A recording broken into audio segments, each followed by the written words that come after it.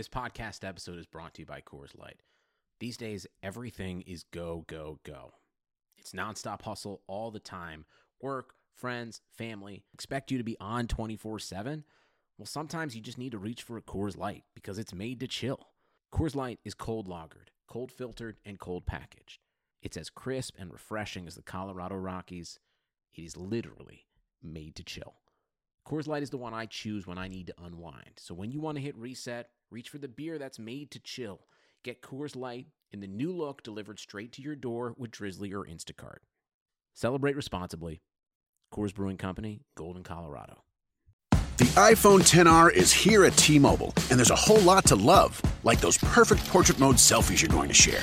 Nice. And how Memojis now turn every FaceTime with the kids into fun time.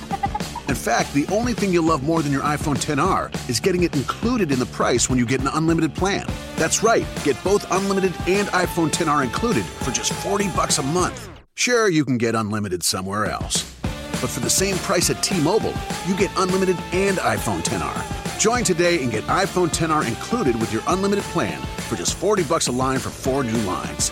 Call 1-800-T-Mobile or visit a store today. $30 for Essentials plus $10 for iPhone XR with autopay and qualifying trade-ins via 36 bill credits. Customers may notice lower speeds and further reduction if using more than 50 gigs per month. Video at 480p for well-qualified buyers plus taxes and fees. Contact us before canceling or remaining balances due. Qualifying service and finance agreements required. 0 down plus $20.84 per month for 36 months. Full price $749.99, 0% APR.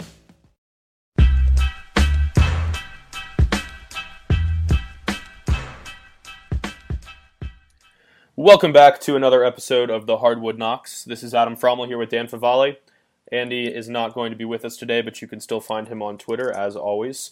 Today we're going to be talking about the Washington Wizards. It's basically the same team as it was last year. John Wall, Bradley Beal, Nene, Marcin Gortat. The biggest change is that Paul Pierce is gone, and in his place, we need to see some big things from Otto Porter. So I think that's probably the most natural place to start this conversation, Dan. Just, do you think that he can fill that void? Do you think he can make them even better as he grows? You'd have to think his later season performance last year can make you believe that he can be that sort of stretch four or even just that everyday starting small forward for them. I think he can be. I don't know if he will be this season. There's a lot of weird stuff going on in Washington right now, just with... The iPhone XR is here at T-Mobile, and there's a whole lot to love, like those perfect portrait mode selfies you're going to share. Nice. And how Memojis now turn every FaceTime with the kids into fun time. In fact, the only thing you'll love more than your iPhone XR is getting it included in the price when you get an unlimited plan. That's right, get both unlimited and iPhone XR included for just $40 a month. Sure, you can get unlimited somewhere else. But for the same price at T-Mobile, you get unlimited and iPhone XR. Join today and get iPhone XR included with your unlimited plan for just $40 a line for 4 new lines.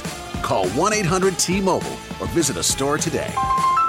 $30 for Essentials plus $10 for iPhone XR with autopay and qualifying trade-ins via 36 bill credits. Customers may notice lower speeds and further reduction if using more than 50 gigs per month. Video at 480p for well-qualified buyers plus taxes and fees. Contact us before canceling or remaining balances due. Qualifying service and finance agreements required. 0 down plus $20.84 per month for 36 months. Full price $749.99, 0% APR.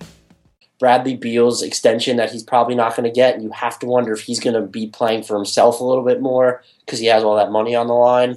The other thing that worries me is the Kevin Durant rumors. And if you're Otto Porter Jr., you know you play the same position as Kevin Durant. You know the Wizards are going to be not tight financially, but tight in terms of can we offer him a max deal next summer? Would you be the salary that gets shed? Or if the Thunder insist on a sign and trade, would that dangle you? So maybe that'll get to his head.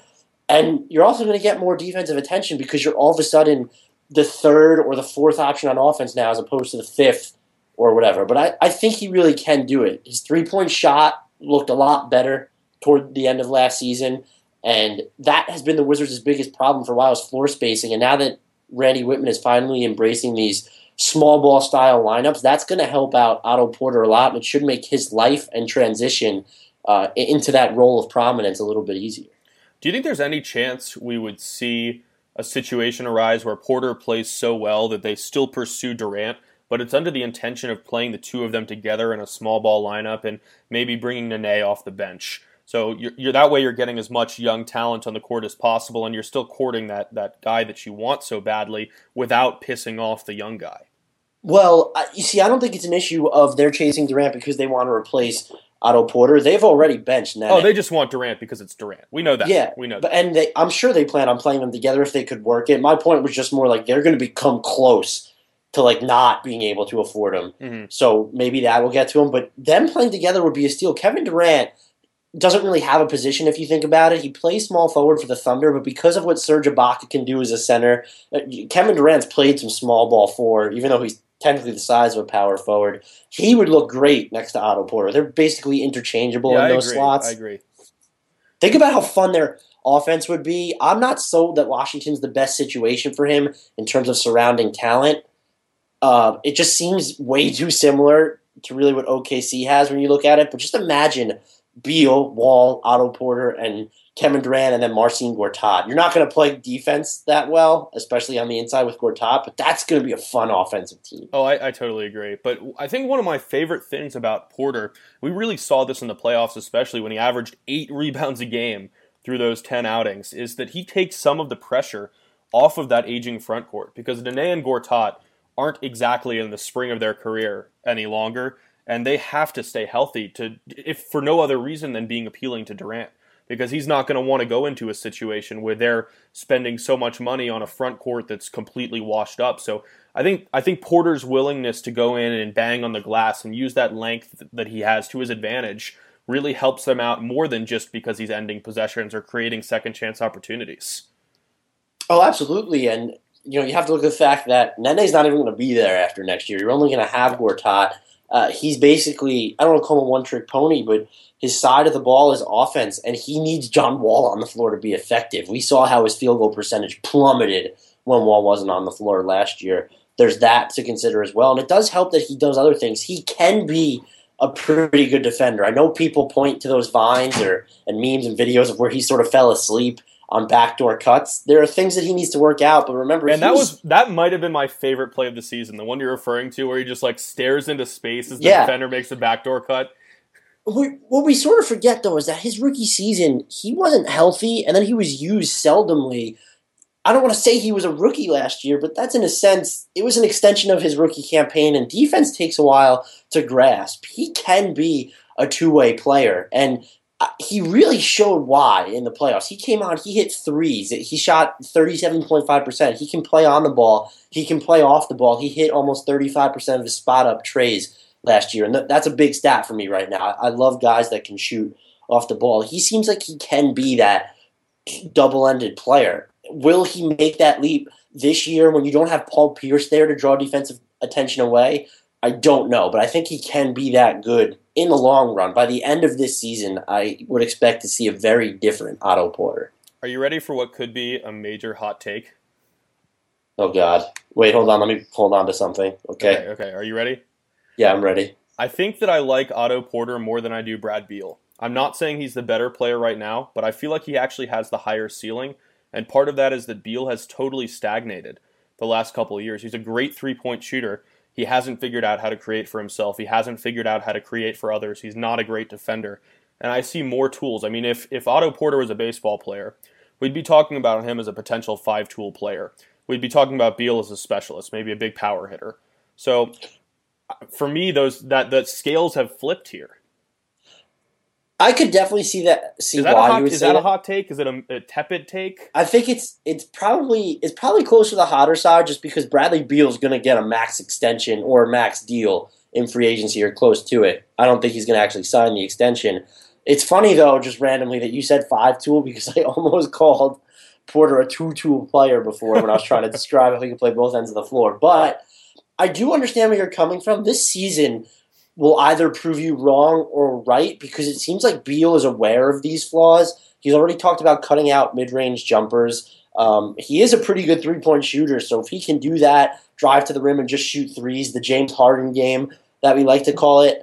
I, like you, though, am disappointed in how he's developed as a passer. I know that John Wall has the ball in his hands a ton, but I almost thought that Beal could act as the backup point guard at points when he entered the league, and it just hasn't been the case like that. Maybe it is because he's playing off the ball so much or playing off Wall so much, but he definitely needs to improve as a facilitator. He's an extremely inconsistent defender. After 3 years, we still can't call him a two-way player, and that's certainly troubling as well. Yeah, there's a lot to be concerned about there, and it's worth noting that he is a fantastic shooter.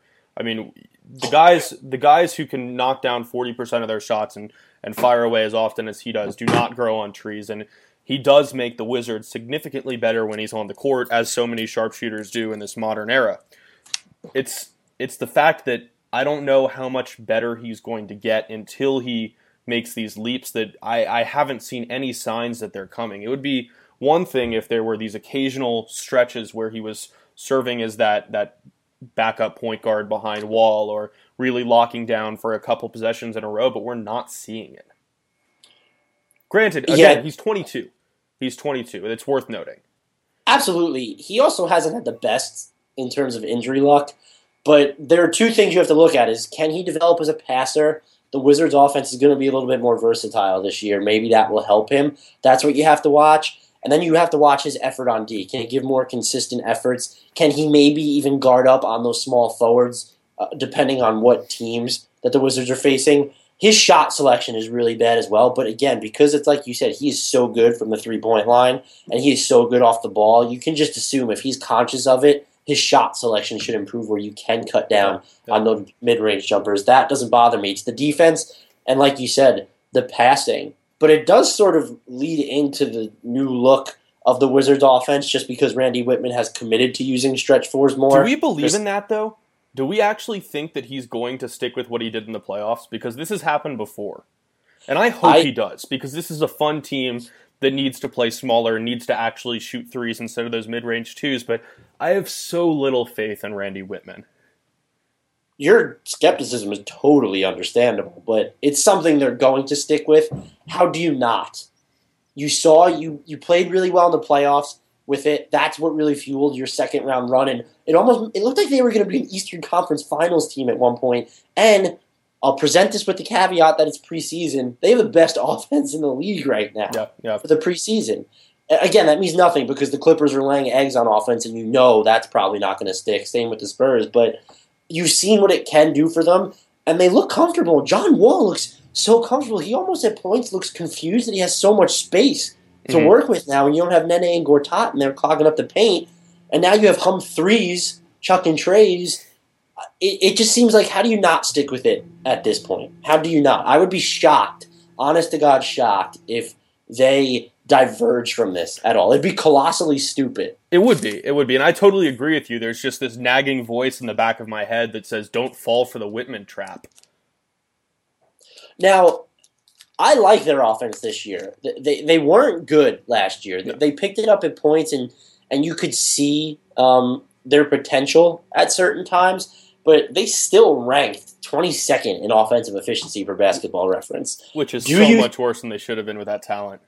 Just by switching lineups, they should creep into the top half. Do you think they could be a top 10 offensive team? I mean, absolutely, because you have one of the best point guards in the NBA, and that's usually enough when you have good pieces surrounding him to get there, as long as you don't have a coach or a scheme that's holding everything back. And like we're saying, it seems like they turned that corner in terms of figuring out how to play modern NBA offense at a high level.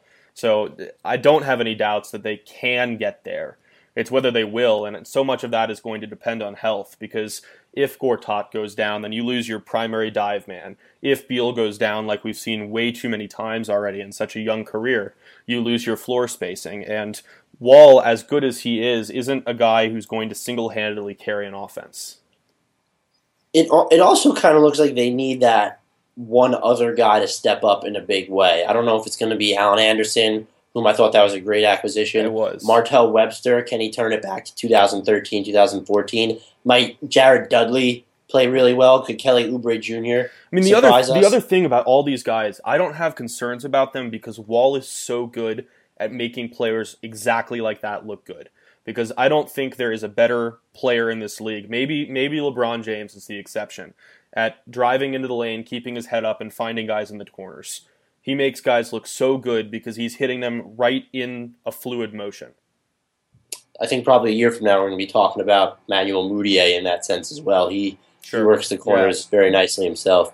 Yeah, it's just tough because Wall is going to play a lot of minutes if he's healthy. He's not going to be on the court all the time. And you look at this team and the potential of the starting lineups, regardless of who you really mix and match at that 4 spot or that 3 spot, depending on what you do with Otto Porter. But you almost need to hit really well on 2 of those reserves. And they do have a great number of options. But again, their backup point guard situation isn't great. Ramon Sessions, Garrett Temple. You don't know what you're going to get from Kelly Oubre. Jared Dudley seems to play well every other year. Alan Anderson, he always seems like that good 3-point shooter. Can he do more? Can he provide anything on defense? Is Martell Webster, does he have anything left since signing that big contract? There are a lot of ifs that they need to hit on. You also don't know, what are you going to get from Nene? And they're probably going to play him at center more, where he's definitely best suited. He's not going to give you anything defensively. Which would lead me to my next question. Their defense was really good last year. Do you see, and it's been good in the preseason as well, do you see regression? They were a top 5 team. You think they're going to... Yeah, I think they're going to stay right in that range again because you're looking at a bunch of pieces that not only work well together but are good at their individual positions. Gortat is not a guy who's going to end up in a Defensive Player of the Year conversation, but he is a good rim protector, and he is pretty decent at covering pick and rolls, which is so important in today's NBA. Beyond that, you have John Wall, who is arguably, probably not, but in the conversation at least, the best point guard defender in the league because he can wreak havoc everywhere. He's so athletic, he's so aggressive that he can disrupt so many plays that other guys aren't going to at his position. So when you have those, the guy right at the front and the guy at the very back that looks so good, and then you have a bunch of different pieces who can hold their own. They don't have any true liabilities on that end, and they know how to play together. They have the benefit of continuity. They have the benefit of working in a similar scheme that they've had for years now. There's no real reason to expect a severe regression on that end. Wall has almost become underrated defensively because of how good he is offensively. What scares me about him this season is whenever he seems to set goals for himself, like he does really well. He made making the All-Star team an obsession, and he eventually made it. And now he's talking about he wants to make an all-defensive team. He wants to lead the league in assists, which he'll be in the top 3 for sure. But it's just, if that's going to be his focus, if defense is going to be his focus, they're a scary defensive team. So my next question is, can you name me 3 more teams that are going to be better two-way teams than the Wizards? You look at them, I could see them being a top 7 defense, top 10 offense. What teams can do better or match that? The Warriors can. The Spurs can. Oh, really? Those are the easy answers, right? The Spurs can.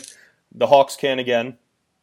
Other than that, I don't know that you're going to see any that are as well balanced. But the issue with Washington isn't going to be the balance. It's going to be whether they can assert an identity enough to win that one game when the going gets tough.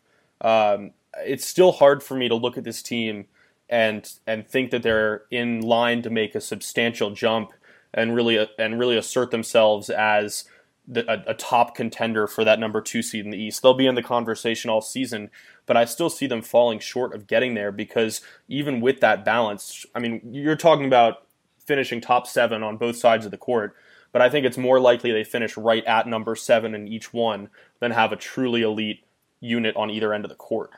You wouldn't consider them being truly elite if they finish in the top 7? I just mean, like, I don't think they're going to be a top 1 or 2 on either side of the ball. So you're still looking at 7, which, I mean, that's still, like a 75th percentile in the league, right?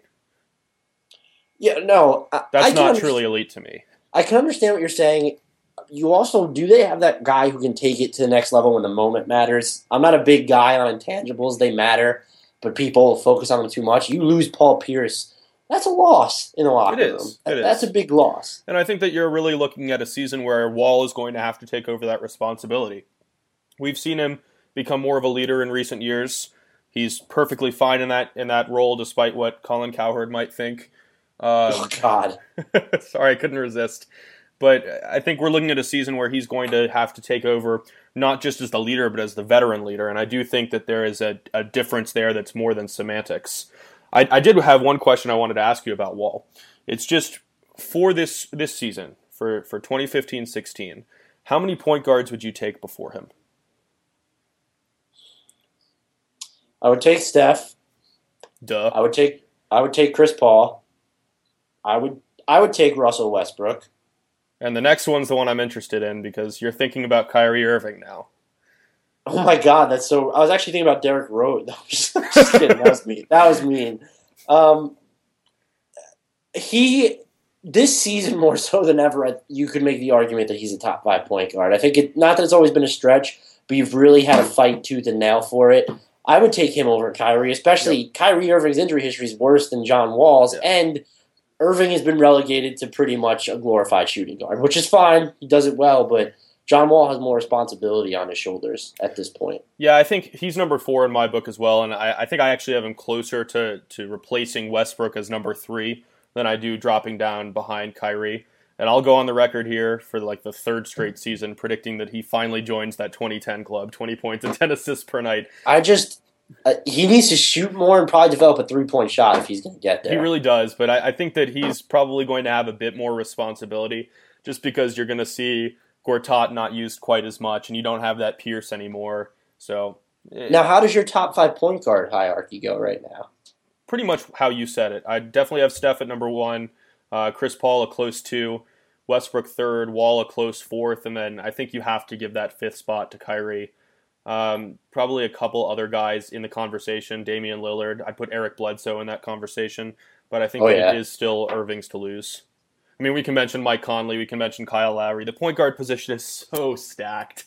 You know what's kind of weird about that, though, is there are not a lot of, if you just look on the younger side, you have Emmanuel Mudiay. If you want to throw Lillard in there, kind of, he's pretty old because he spent so long in college. Irving's still pretty young. It doesn't seem like there are any up-and-coming point guards right now that you can point to besides Mudiay, and we haven't even seen him play a regular season game. Perhaps that's just a symptom of the fact that it is so deep, you're not going to have opportunities. I mean, I think you could put someone like Elfrid Payton in there.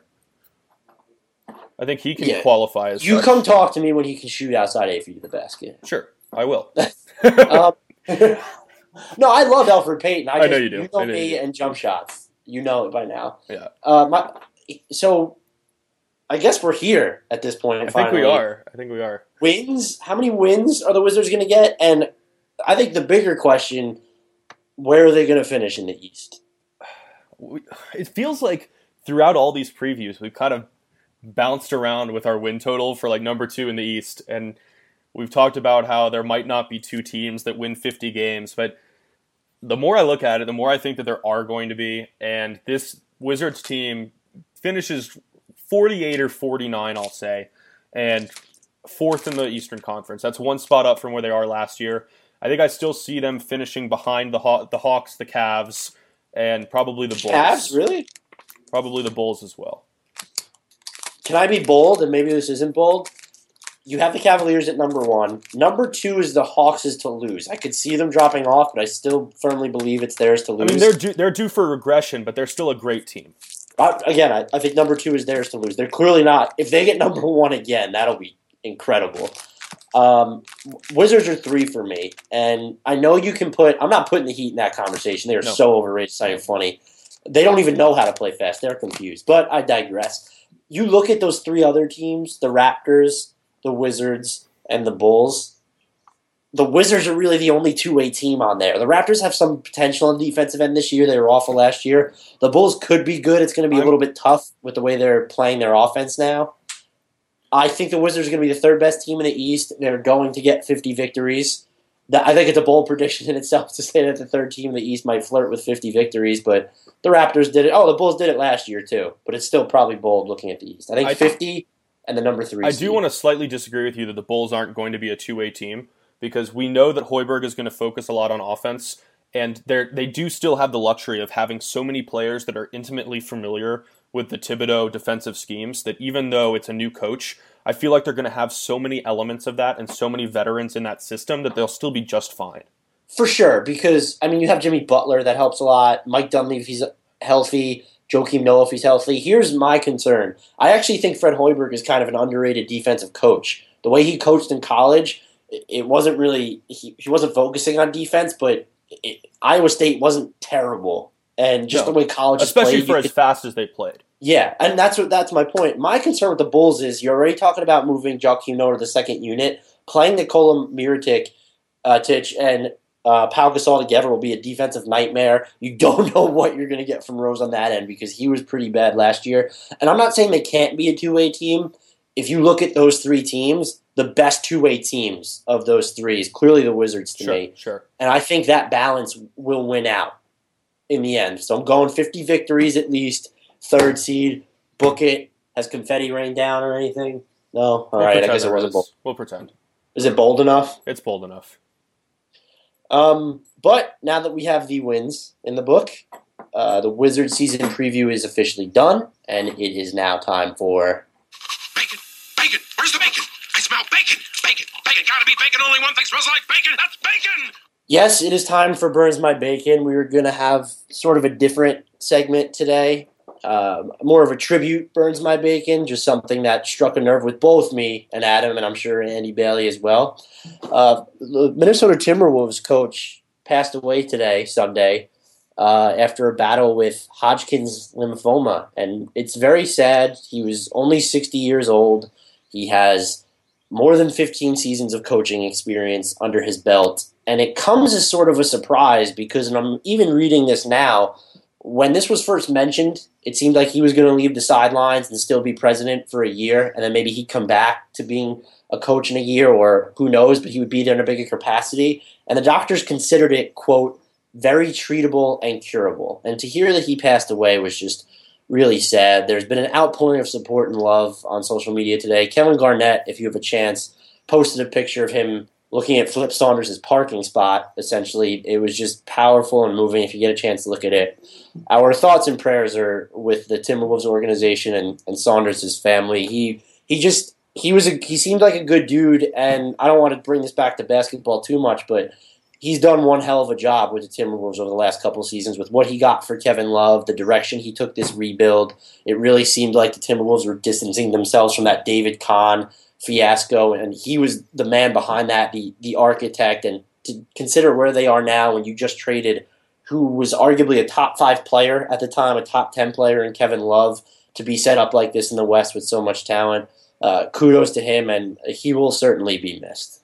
Yeah, I just want to echo everything that Dan said, and unfortunately I never had a chance to meet Flip Saunders in person, but from everything that I've heard, he was a truly good person and an integral part of the NBA family, so he will, without question, be missed. On that sort of somber note, we will end this preview of the Wizards now actually officially, because I apparently lied before. If you would like to continue speaking with us about the Wizards or anything else, you can get at us at Twitter. Andy Bailey can be found at Andrew D. Bailey. Adam Frommel can be found at Frommel09. That's Fromal 09. I myself can be found at Dan Favale. That's Favale. All of us can be found at Hardwood Knocks. Until next time, guys. Shout out Bina Udry. The iPhone XR is here at T-Mobile, and there's a whole lot to love, like those perfect portrait mode selfies you're going to share. Nice. And how Memojis now turn every FaceTime with the kids into fun time. In fact, the only thing you'll love more than your iPhone XR is getting it included in the price when you get an unlimited plan. That's right. Get both unlimited and iPhone XR included for just $40 a month. Sure, you can get unlimited somewhere else. But for the same price at T-Mobile, you get unlimited and iPhone XR. Join today and get iPhone XR included with your unlimited plan for just $40 a line for 4 new lines.